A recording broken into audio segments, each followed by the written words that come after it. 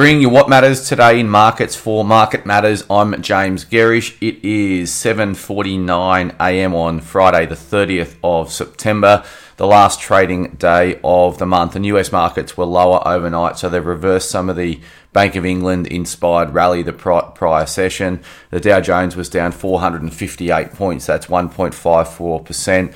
The S&P 500 was off 2.1%, and the Nasdaq fell 2.86%. The biggest weight in both the S&P and the Nasdaq was the decline in Apple. Apple was down nearly 5% on news that was out following the prior session, I should say, just around demand for the iPhone. And we spoke yesterday about how important the iPhone is for Apple. So some residual selling sweeping into Apple overnight, and that was a big weight on all those respective indices. In terms of bonds, US 10 years were back up. So they were down 23 basis points the prior session. They moved back up 5 basis points.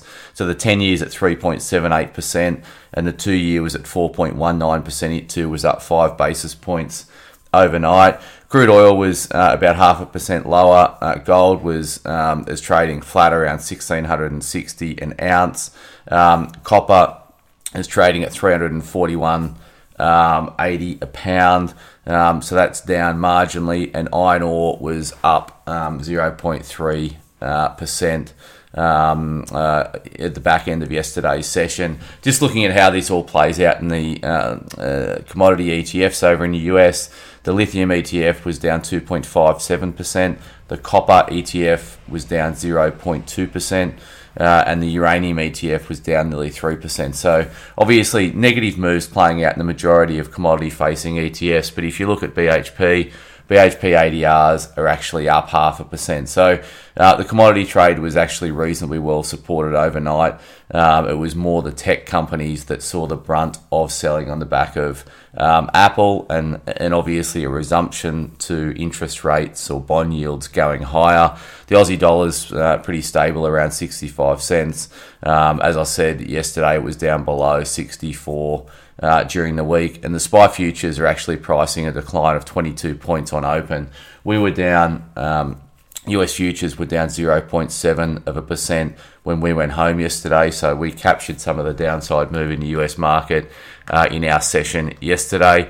A couple of stocks catching my eye in terms of earnings, upgrades, downgrades. We've got AGL, of course, came out with their strategy update and reconfirmation of earnings yesterday.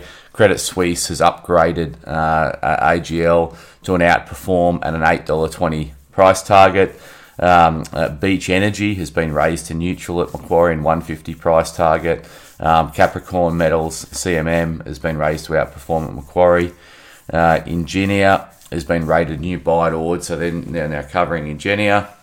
And Lifestyle Communities has also been rated a new accumulated odds. What else have we got? Premier Investments, they obviously had a good session yesterday at 14%. They were cut to neutral at Citi this morning, and a few other bits and pieces from Morningstar, which I won't cover.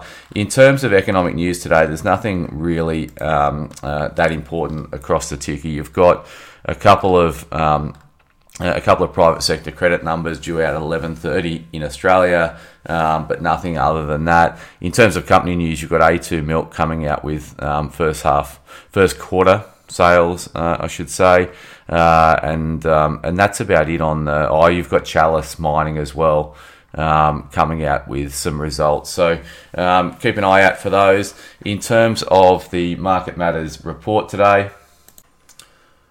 we're having a look at casting our eye over the top calls coming out of Macquarie, so the top stock calls, and giving our opinion on some of those. So keep an eye out for that at 9:45 a.m.